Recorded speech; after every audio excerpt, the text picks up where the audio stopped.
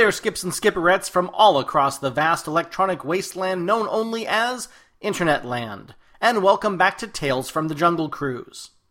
Well, we're back with another episode of Quality Skippertainment, and this week we're going to keep it a little light on the plugs, other than to remind you just to visit us over at Facebook, facebook.com/junglecruise, CREWS.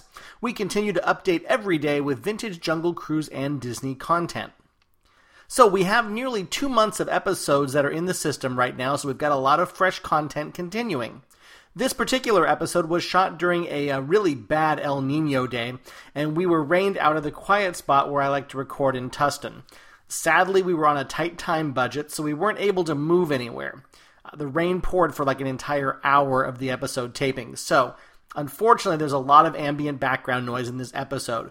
I did what I could to minimize it, but there's a point if you just turn down the volume a little bit, if the rain's too strong, there's a good midpoint where the voices really start to come through a little clearer. So this episode we chat with Skipper Tom Halligan and his brother-in-law and returning visitor to the show, Skipper Jeff Rhodes. You know, Tom has one of the most diverse Disney resumes that we've come across, both in operations and in the artistic side at multiple parks. You know, I won't spoil too much for you. Just enjoy this episode. So here we go, Season 5, Episode 13, as we present Skipper Tom Halligan in an episode we like to call 3 Waterlogged Skippers. Kungaloosh, everyone.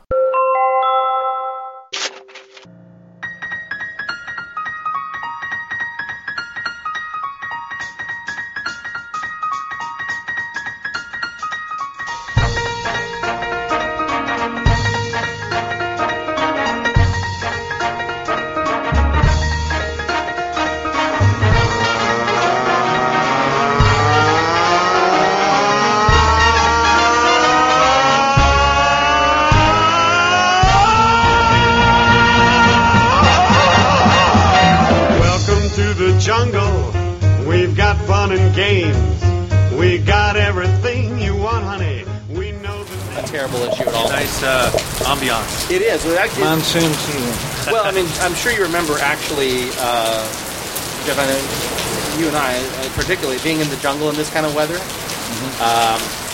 More often than not, Disney did not close anything at all during the rainy season, so it got to be a bit of a moist undertaking. I remember that they gave us these white cotton gloves. Yeah. And I don't Mickey Mouse hands. Yeah, they're Mickey Mouse, but they were cotton and they were like knit kind of gloves. And they would get wet within seconds. Right. And so the trick I learned was I would go over to the food service people and I would borrow, quote unquote, a pair of their latex food handling gloves and put it on underneath, and it actually gave just enough insulation. The other trick a lot of people would do is they'd put the white gloves on over the top of their like black reindeer gloves, which would work a little bit. I just brought my own gloves. But that was also a different era. I remember here you're supposed to be in the jungle and you got a scarf. They gave a black muffler, white gloves, and a stocking hat. You know, the treehouse beanie. we're going through the jungle. And my first Easter week I worked, it was raining like this and the boats were floating off the rail. They finally closed the Jungle Cruise because the water was so high. Well, you know, there's a water gauge when they did the... Yeah.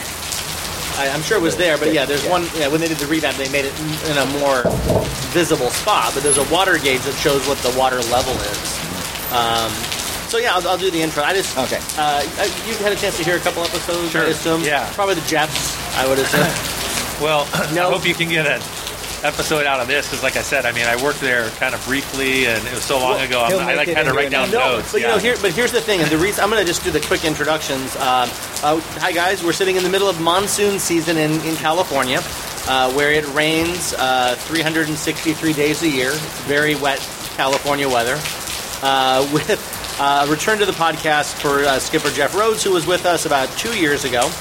And joining us today is Tom, I get the last name, Halligan? Halligan, I got it right. Who was a skipper briefly. But here's the thing, we've had people who come on, we spend like an hour talking about just Jungle. But we've also found that there are people who work at Jungle who then have really interesting stories that branch out from it. So if we're not talking a lot about the jungle thing in particular, that's fine. Because as Jeff kind of recounted, you had a really interesting Disney story in general.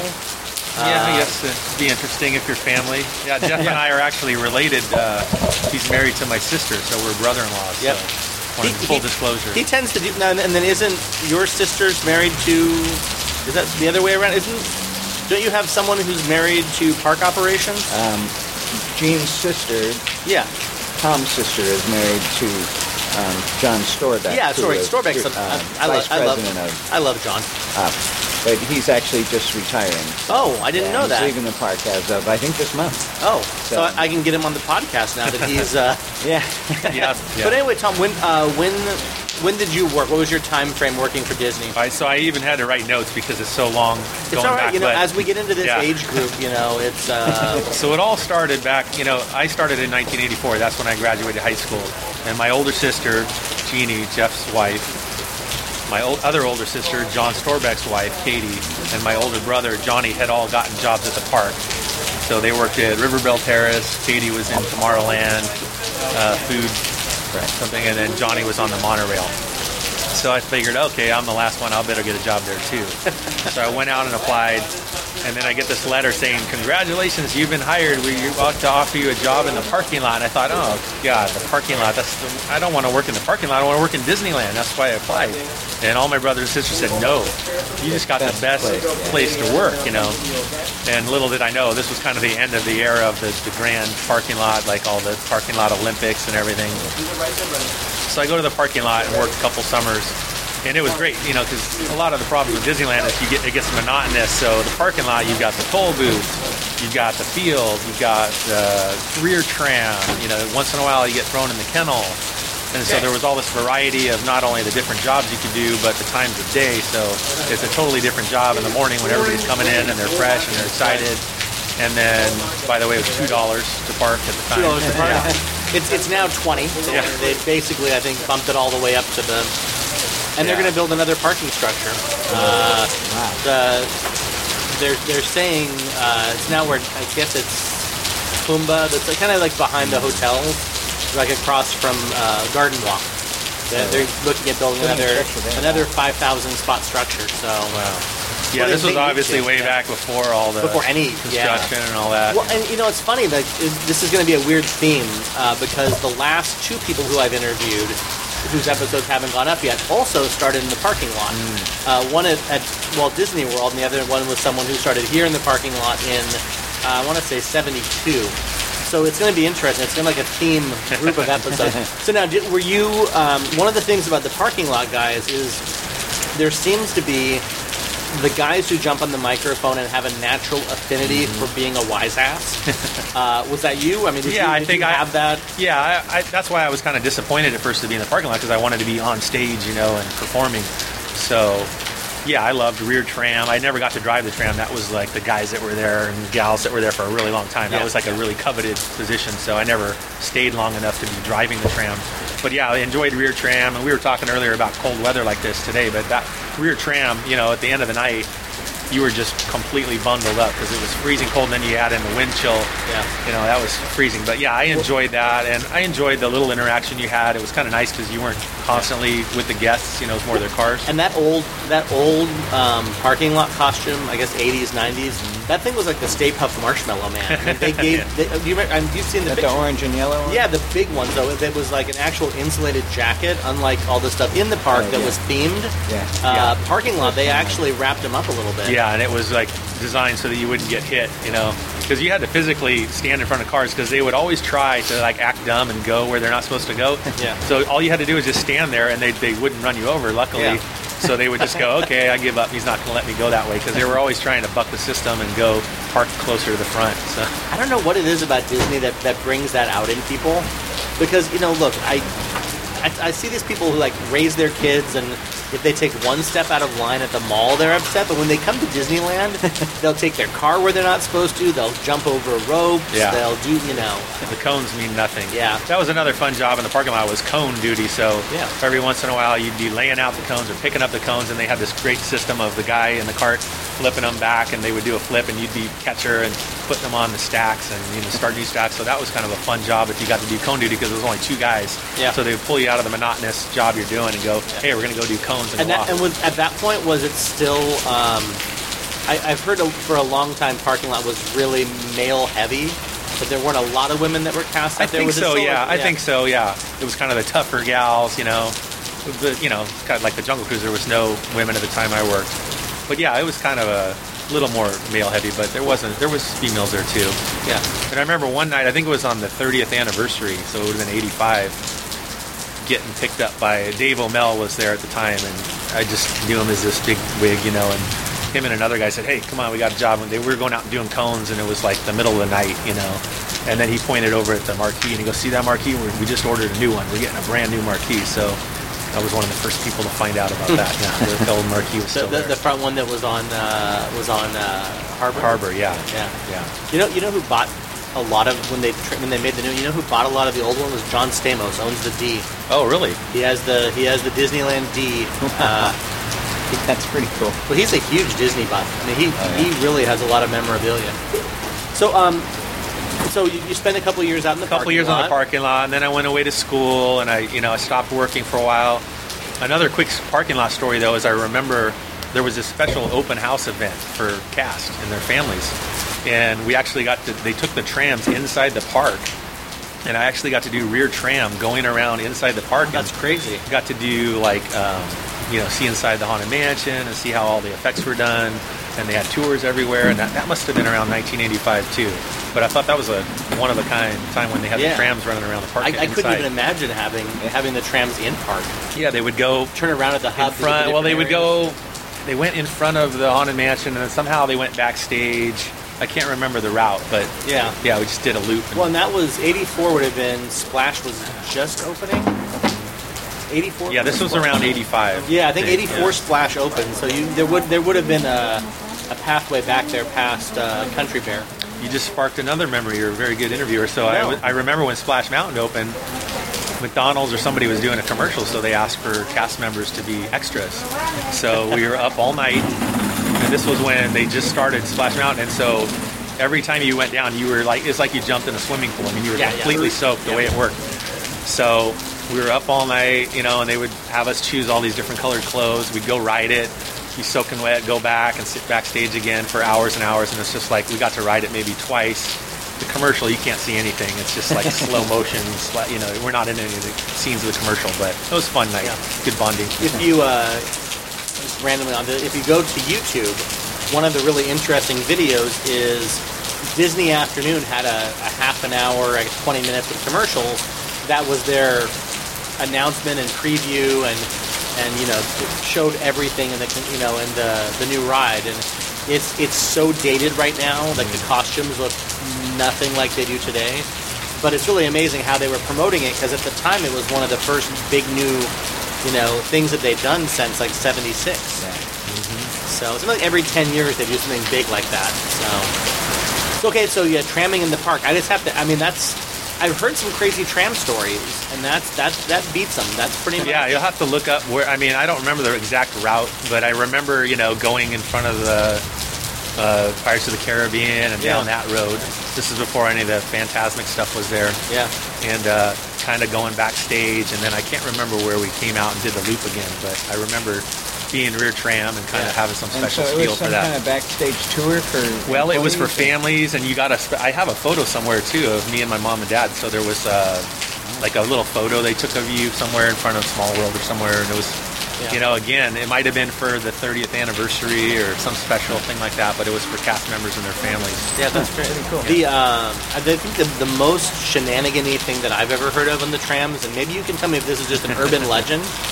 You hear about the McDonald's drive-thru story?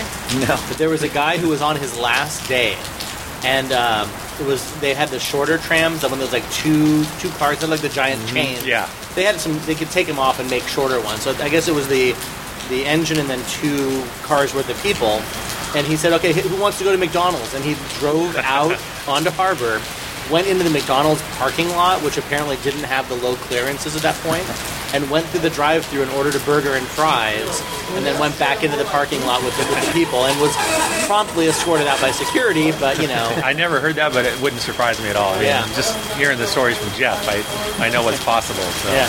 So what? So at some point you came back. Yeah. So I was gone a couple years, and then it must have been 1988. That's, I think. Yeah. So I came back and decided again. Okay, I want to reapply, and that time. Exactly what I wanted, adventure, frontierland, attractions. And you're going to start on the Jungle Cruise, and I was like so happy. That's exactly what I wanted to do. So that would have been 86, 87? That would have been 88. 88? Yeah. So that's a lot of crossover. That's a lot of good people were in the 88, 89 crew. Yeah, and I'm almost embarrassed when I was telling Jeff, I go, I don't even remember any people. I mean, I don't think I can come up with a name.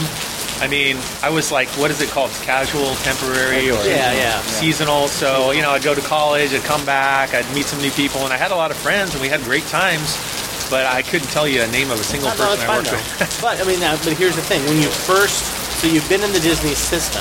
Yeah. And you get your casting, and you show up for your first day of Jungle. I mean, do you remember that day? I mean, do you remember putting on the costume for the first time at all? I just remember... Any of those feelings that you had? I remember training, and I remember, you do just you and your trainer, and another guy I was training with. Yep. We did our loop, and then we did another loop with our first group of guests, and, with the trainer still there.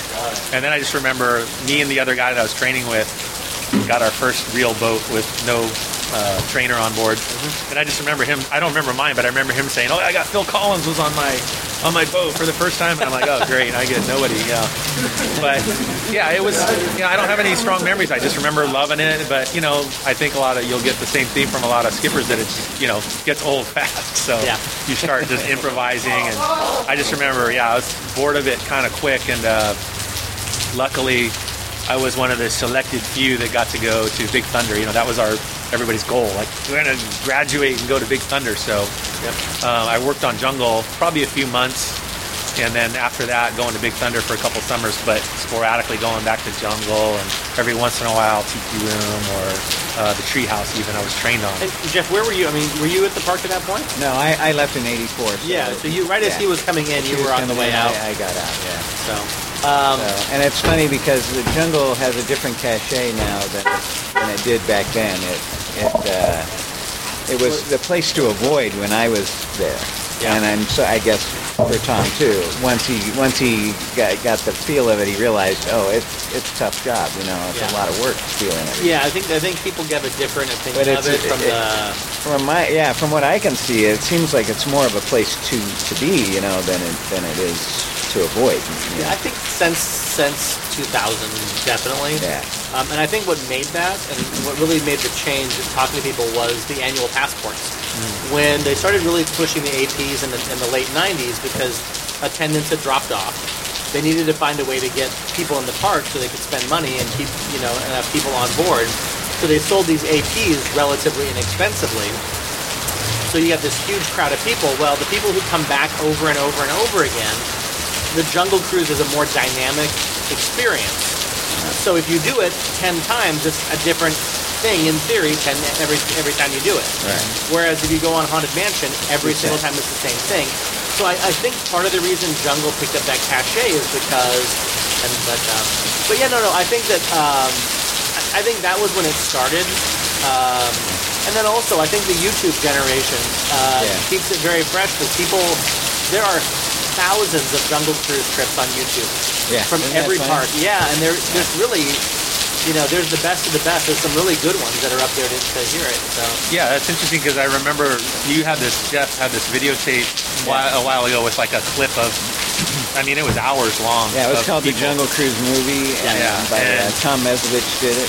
That was all before YouTube. I got to see the Jungle Cruise movie.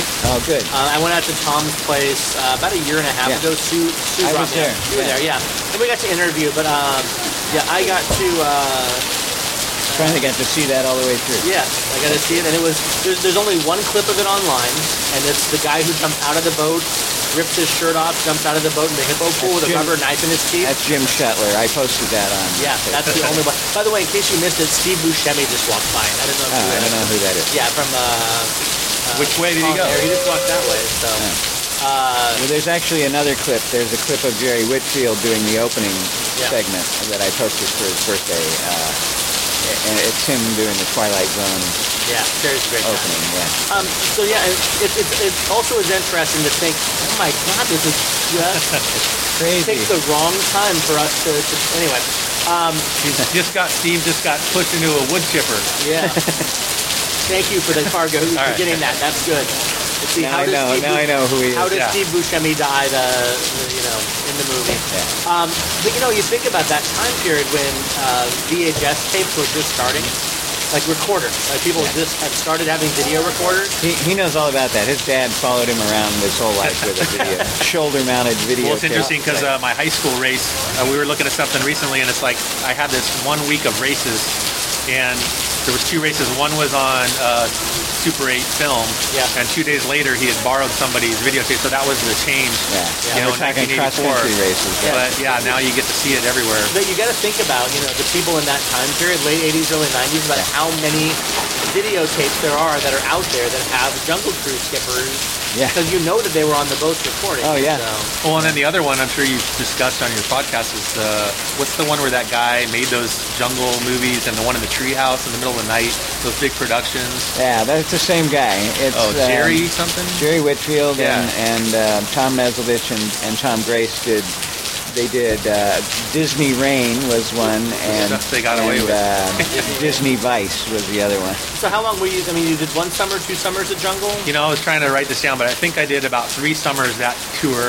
Yeah. And most of them were at Big Thunder, so I would get a regular shift at Big Thunder, and I worked a few shifts here and there at Jungle Cruise. But it was probably the summer of '88 is the most I spent on Jungle Cruise, and then it's mostly Big Thunder. Sue was at Thunder by then, right?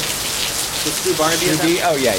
Yeah, so Sue was already at that point. Okay. Yeah, she was. I'm trying to. I always place it in like who else am I had and what's the timeline for when you were there. She might have. Who's the guy that trained you on Jeff on Jungle? Art Sohura. Okay. That's he. In addition to working at Disneyland, he owned a pool cleaning business, and he actually cleaned Katie Halligan's John Storbeck's pool. So it's kind of weird. I'm over at John Storbeck's house. And here's my jungle trainer doing the pool. But do you remember the guy? There was a guy named Paul something that Rosenkrantz was had been there a long time. I think he might have trained me on Jungle for Big Thunder. Yeah. Anyway, the point is there was this guy that had been working there forever, and he had a summer shift, like the opening shift, which was all hard to get. Yeah, we all had the closing. High seniority. Yeah, we were like 1:30 a.m. Walking the track after, and there was some politics going on over there, and he just said, Tom, he came over to me at Jungle, he goes, Tom, I want to do a shift change with you. I want you to work my shift. And he was trying to make a point somehow. So I show up the next morning, and it was the most coveted shift on Big Thunder. You get to go test all the guns at the shooting range.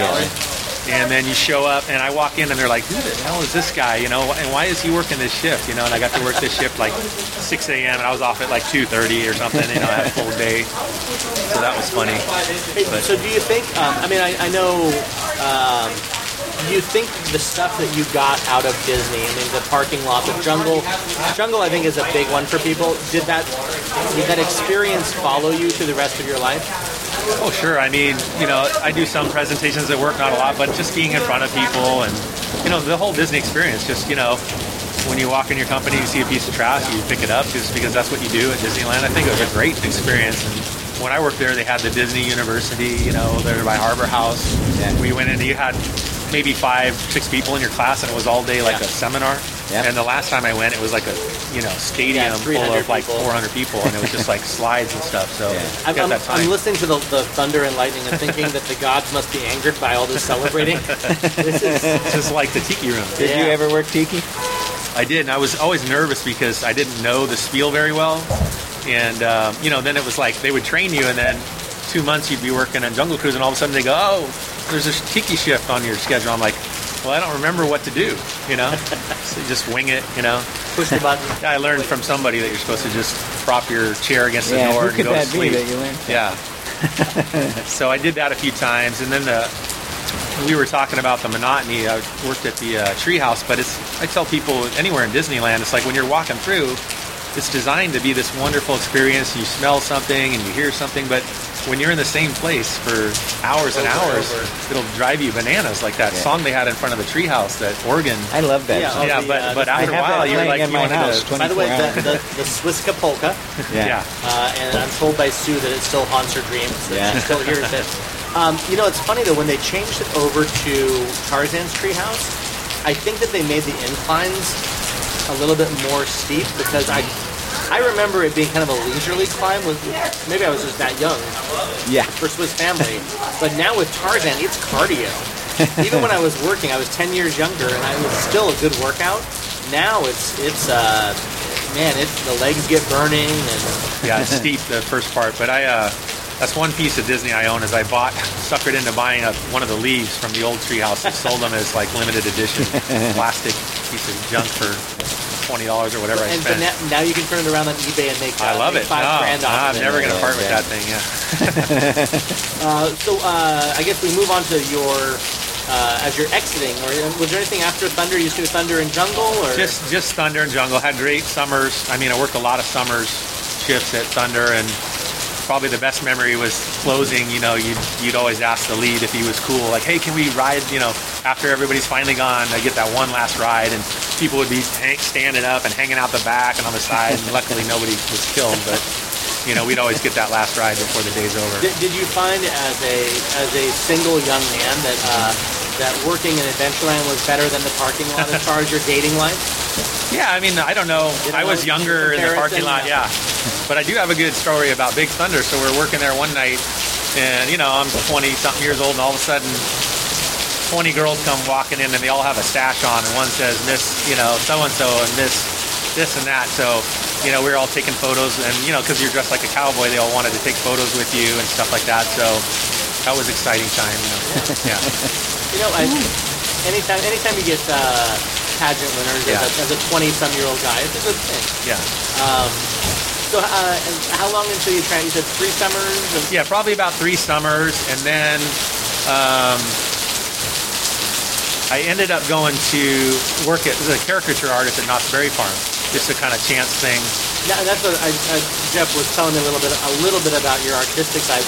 Were you, while you were doing all the did you have that artistic bent? Yeah, I mean, I always loved drawing, painting my whole life, and then I initially started going to school as an engineer, but then eventually changed to fine art photography. So I was taking a lot of art classes, and I knew I wanted to do something artistic. And I just a total fluke that I happened to see this ad for a caricature artist and met this guy named Tom Kelly who trained me, and he had some concessions even at the Disneyland Hotel and at Downtown Disney when that first opened. Yeah. I don't think he has them right now. But so anyway, through that Knott's Berry Farm experience, I met this guy, and I had gone to Japan to do English teaching, and long story short, he called me one time and said, hey, we need a caricature artist for this special Aladdin event at Tokyo Disneyland. And I had already planned on going back to Tokyo, so this was 1994. Yep. And so packed my bags again and moved back to Tokyo and worked there for the whole summer doing this special Aladdin event, doing caricatures and face painting. And was that at the Tokyo Disneyland, or was it? Yeah, inside Tokyo Disneyland, and it was a concession run by the Arribas brothers who do all the glass cutting and everything like that. So I went out and met Manuel Arribas out here in Anaheim, drew his caricature. He said, all right, go ahead. And well, which is funny because, obviously Jeff's history with Tokyo. Mm-hmm. I still think that the stories that you told about the misinstallation of the animals and the boats going the wrong way. Oh yeah, historic. I've made a lot of leverage with that story and talking with people. It's a good story. Yeah. Well, he gave me all, even before I went to Japan the first time, he's like, here you go. He'd give me all these books and guidebooks and things like that for Tokyo. So yeah, that was a great experience. And then, of course I wanted to stay. So after the summer, they're like, well, you want to learn how to do silhouettes? Because they owned the silhouette concession there in Tokyo. The Arribas brothers did. Yeah. So I said, sure. So they taught me that, and then I stayed for 2 years doing silhouettes. And it's funny because we had someone else on the show recently. I'm going to have to go back because I don't remember who it was, whose father was a silhouette person on Main Street for 20 years or 15 years. Wow. that they had done that. So yeah, it's a really incredible ability to be able to use a relatively small amount of space and capture someone's, character and features. And and it's even tougher when they've got triplets or they've got 3 kids and go, here, just do them all together. And you're like trying to pick apart, okay, what's the difference between their silhouette? Because I swear you can trace somebody's silhouette, and to me it doesn't look like them, like I've done it of my son. And so it's kind of a little bit of a characterization. But that's one of those things you can't do that digitally. I mean, you can't get a computer to cut that. That has to be judgment calls, and it's a really lost art form. I mean, and it's amazing, like caricatures. You have the same, different artists do the same person, and you really see their style and how they do it different. In fact, there's a guy working at Disneyland right now named Steve Thompson, who's the guy that got me the job at Tokyo Disneyland, and he worked there for many, many years doing different artwork, and he's come back, and now he's working on Main Street at Disneyland cutting silhouettes. It's I don't think people. I just don't think people I don't think that it's a big thing now. I mean, obviously, there's such an inundation of souvenirs and of memorabilia and that, even the hats. I don't even see people getting Mickey Mouse ears embroidered the way that they used to. When I was there in 0102, there would be lines at the embroidery stations for Mickey Mouse hats. Yeah. That's so funny. And now, no one's getting them embroidered because there are 50 million hats. Right. Yeah. I have a theory, by the way, that Disneyland is actually just a long social experiment to see what people will put on their heads. Will they put a birthday cake? Will they put a Cheshire cat head? Will they put... Flashing stars on springs. Oh, my God. Well, Japan, they're just, over the top. Disney, they love it. So. Well, what's your experience? I mean, what did you on your visits to Tokyo? What were your feelings about the park there? I mean, well, it was great, and we'll probably talk about Disneyland Paris. I went there for a little bit too, but it's just amazing to see. It's the same thing but brand new. So it's like, hey, what if we had a chance to build the Pirates of the Caribbean all over again, knowing what we've known now and where all the mistakes were made and everything. So it's like the one here, but it's newer and as compact and crowded as Tokyo is, once you get into the park, it's actually bigger than our Disneyland. So, Main Street is World Bazaar. It's covered because the weather is always like it is here today. This is normal weather there. And they don't close it. It's very rare that they'll close it. So it's much more wide and expansive. You go to the hub, it's just very big. And when you're, stuck in Tokyo and it's so crowded, subways and everything, you go in there and it's just like a breath of fresh air. Other than the crowds, it's packed every day of the year, from morning to night, and they would give us these crazy shifts, open, close shifts. So you work 8 a.m. to 10 p.m. Yeah.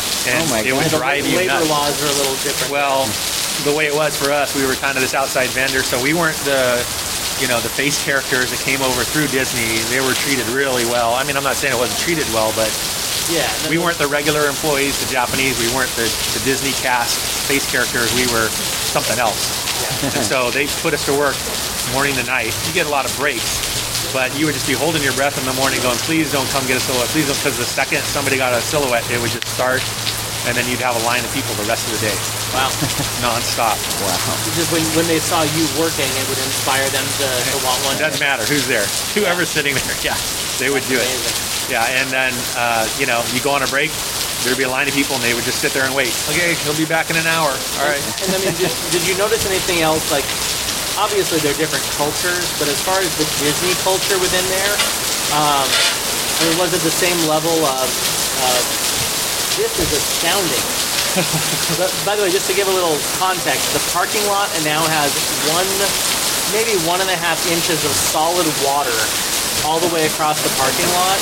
I've never seen it rain like this. This may be some of the heaviest rain I've seen in Orange County. This is just yay El Nino. Well, the lightning really makes it nice. Yeah, there's a good atmosphere to this. But no, I mean, culturally, there we go. That's going to sound great. That's going to be... I feel like we're in Tom Hanks' Castaway movie. Yeah, exactly. This is great. This is a thing. And I'd just like to give you this thought right now. Right now, there are cast members at Disneyland working. who are And there's not a getting crowd. the day off. But I'm And telling you, yeah, Not this- just closed. You guys, yeah, not yeah. closes on inclement weather. Right. They take the entire park down for the day. Yeah. But Disneyland is open right now. Well, some people, this is their only day. They plan to be here. Yeah, So, and it's odd. There are people who come on rainy days that are local because it's the only day that anything is slow. So if you want to go on Star Tours or Space Mountain, I absolutely loved working on rainy days when I was there. On the Jungle Cruise, they would fill the center cushion and then off it would go. The outside cushion, so you'd be taking trips with 5, 10 people at the most, and because they had to keep the boats going by. It was a really good time. I think that I ended up with Lincoln ships a lot when it rained, Oh yeah, which was good because Lincoln was a good place to be in from the weather. But anyway, so culturally, obviously, Japan has a different way of being. Sure. I mean, did you find that the cast member experience translated really well between Tokyo and Anaheim? Well, like the Japanese follow the rules. So I think when they decided, Oriental Land Company decided we're going to run Disneyland, Disney gave them a book of rules. Like, this is how you have to act. And they follow those rules to the T. So probably more than they do right now at our Disneyland. yeah, absolutely more. So, for example, when a Mickey Mouse or Minnie Mouse goes backstage, they stay in character Until they're in a room. and they go into this other trailer. Yeah. And all the cast members backstage treat them just like they would if they saw them on stage. They're just, gaga. They're like, oh my gosh, it's Mickey Mouse, and they're fawning over them. Just like they would if they were a guest. Yeah. They're as big a fans.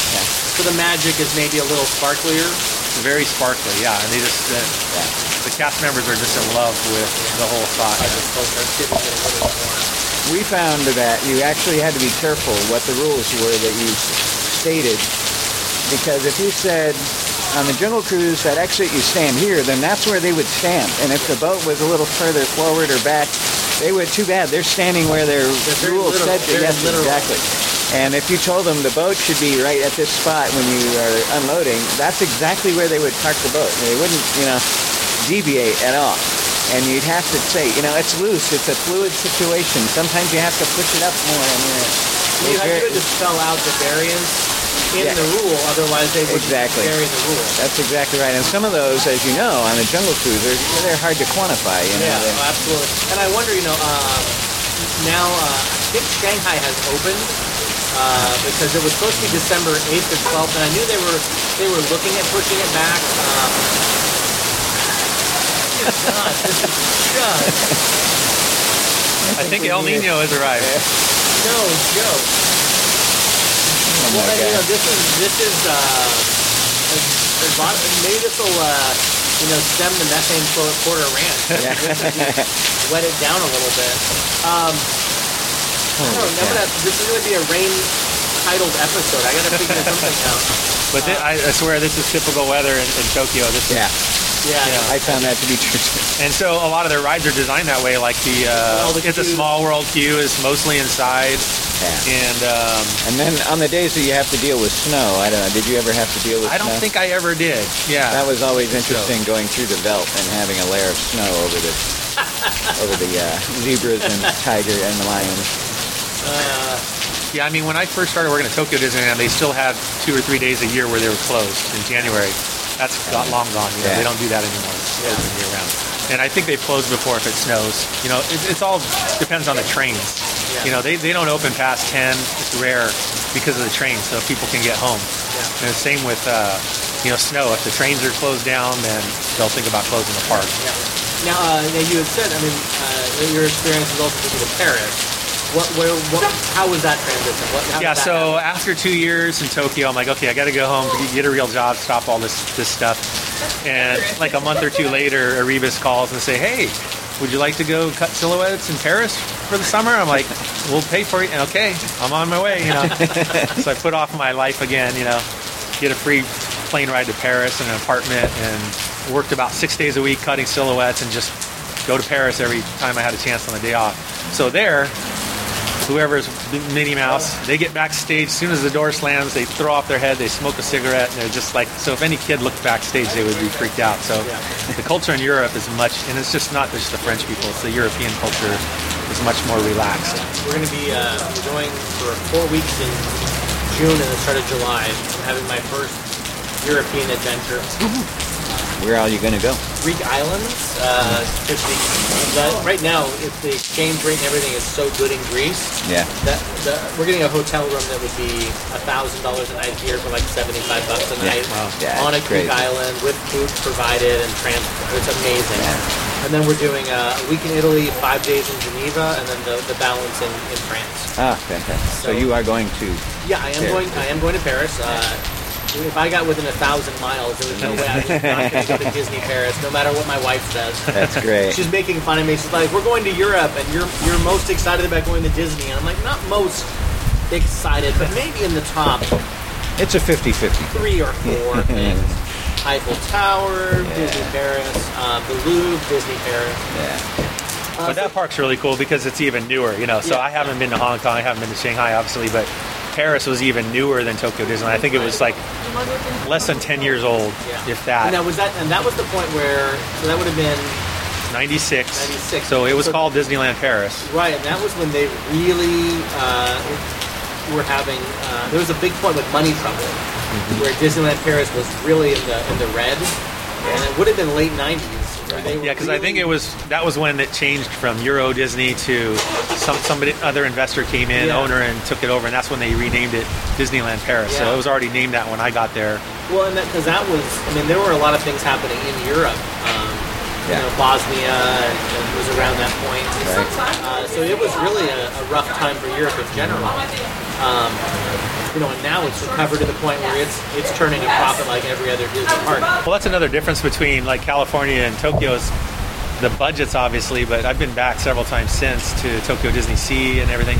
But even the Winnie the Pooh ride. So if you go on the Winnie the Pooh ride here at Disneyland, and then you go on the one in Tokyo Disneyland, it's like this trackless system it's almost like you go a different route every time. It's so cool, and you're just like, okay, they spent a little more money on their version than we did. Yeah, and it's the same with, I think Disney's California Adventure was built around the same time as Tokyo Disney Sea, and you can just see the difference in the budget. It's like whatever they wanted, whatever the Imagineers came up with, they said, yeah, we'll do it for Tokyo Disney Sea. Well, in Disney Sea, the whole theming of the whole Jules Verne area there was just fantastic. So, and then you just in Paris for one summer? Yeah, just one summer, about 3 months, and that they had built, I forget what the name of it is, but it's kind of like downtown Disney, right outside the park. There was no second gate. I think there's another park there now. Yeah. But this new area had just opened with Hard Rock Cafe and all that stuff. So that was really fun after work, just going out. And the same. The same question. Obviously the backstage, is different. But was the on-stage cast the same level?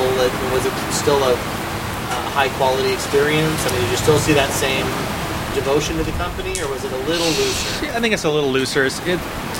Disneyland Paris at that time, especially the summer, there's a lot of people that come from all over Europe. So from England, Italy, wherever, and they all have their national pin on, so you kind of know where they're from. Yeah. But it's almost like a party vacation for them to come stay in Paris and work there. And I think they have a lot of dormitories and stuff like that. And again, with the Rebus Brothers, you're kind of outside of that. You're like, busing in from your old place. So, but I just remember it was a lot of fun, and but the cast members are a little looser there than they were at Tokyo. They're very strict and by the book. So where are you cutting silhouettes for now? I don't cut silhouettes anymore. So after that, I finally... Must be a letdown. Yeah. Your whole career builds up to this one moment. It becomes a true art form. Well, silhouettes, I didn't mind so much, but characters, I actually have nightmares of like having to draw somebody and my pen's out of ink, and because I was never that great at it. I'm sure there was people walking away with their characters going, what the hell is this thing? But they go, he must be an artist. He works here. That's the same with any caricature artist. Yeah. They're never...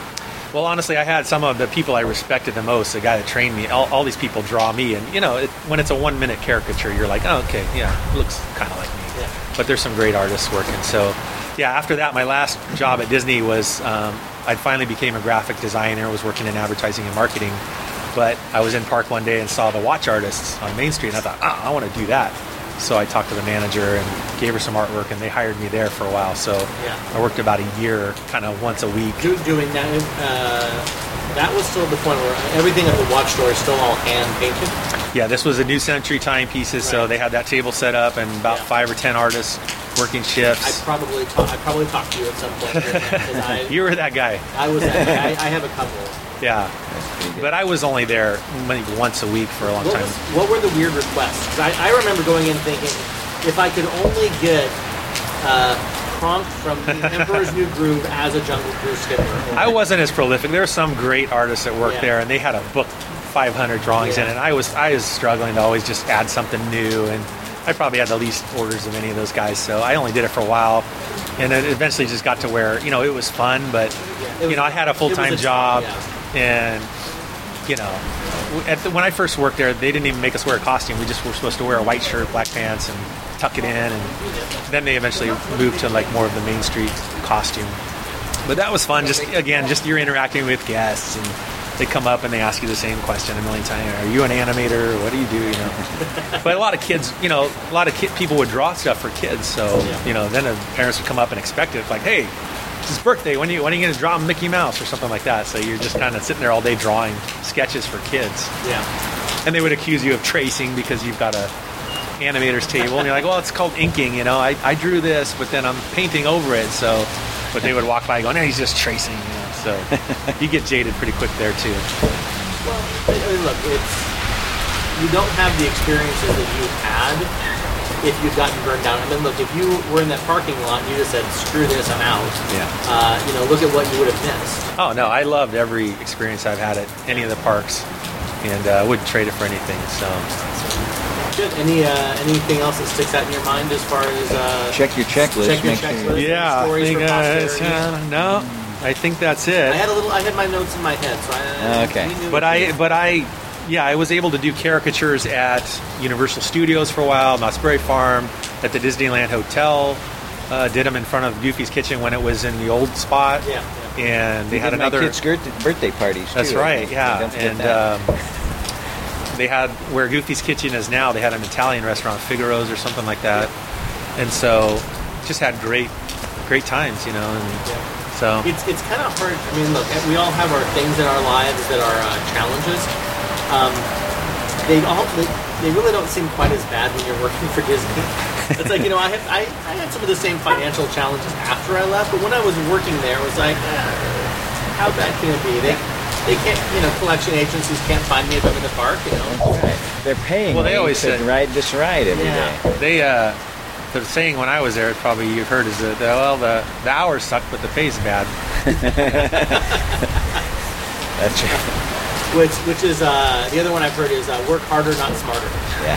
That's the other one that seems to bandy about a little bit. So, Jeff, you've had a couple of years now to ruminate on any news stories percolate to the top of your... Oh, man. Yeah, I had a whole bunch, but then I forgot them all after I listened to my brother-in-law here. Yeah. Well, this is about me. It's not yeah, about it's you. all You're about just here him. for I'm other here commentary. For to keep the well, he's got a great memory, so I figured if I get stumbled on anything. The crazy thing about, and there's been a few surprises. We're now in our 5th year of doing this, and one of my giant surprises is that the guys from 55 have better memories of 1955 than I do of 2015. They remember names and places. Now, either they're making it up or they're totally senile about it. But it's crazy that they remember every single... We had Bill Sullivan on the show, Sully, who was just an amazing Disney legend, knew everyone's name. The ride he worked in the first year, it just was crazy, that level of detail. And maybe it's we have smartphones now, we don't have to remember anything, but... Yeah. I think that's part of it, you don't have... I can't remember anyone's phone number. I used to remember everyone's phone number when I was young, but now that they're in my phone... Now that space is empty, that it would be... you have something good would be in there. It's not. It's... well, now it's all Star Wars trivia for everyone. Exactly. So, and you've been back to the parks, obviously. You're here locally. You have some connections family-wise. When you look at the 30-year difference, now that we're in the 60th anniversary. But yeah, so 30 years later, and Jeff, you can answer this too, this has been a really interesting year for the resort. 60th anniversary. They didn't have the event like the 50th. The 50th was, they went all out. But you've got 15% of the park closed now as of the 11th of January for Star Wars Land. Yeah. Jungle Cruise goes down for 4 months to get a new docking system. It's been an interesting year. What do you see, looking back 30 years later, is there a thing that you go, man, I really miss this, or man, they really have hit this out of the park? When you have that reflection, is there something that stands out to you dramatically in either way? I'm a big Star Wars fan, so I don't care if they close things for Star Wars Land. I want the Star Wars Land. Have you ridden the new Star Tours? Yes. With the new the new Force Awakens footage? Yeah, so I haven't been in a lot in park, but we went over the holidays. Yeah. That's good. Yeah, and we saw the models and costumes and things like that. I didn't go on Space Mountain anyway, but I think it's just like everything in Southern California. It's so overrun now. Everything is so packed all the time. I just remember going as a kid, and toward the end of the night, even in the evening, it would thin out, and you could go on all these rides. And it just seems now it's so rare to have those moments where, like as a cast member, you're walking through the park and it's empty. It's just magical. And even when we were kids and when we were guests, sometimes it would be open like that. But now it's just it's always packed. Rainy days, maybe. Yeah. I'll go today. We're getting bombarded with palm tree pieces. I'm sure that it's a little more empty today. But I still love it, and having an 11-year-old son is just perfect because it's like you're experiencing everything. I've got to ask: is he making the family proud? What's his favorite ride? He's not making the family proud for Disneyland because I can't get him to go on rides. I think we traumatized him when he was probably 4 or 5. We got him on Space Mountain and the music was blaring and he didn't know what it was, so it's kind of shell-shocked him. So I finally got him to go on California Screaming, and he loved that.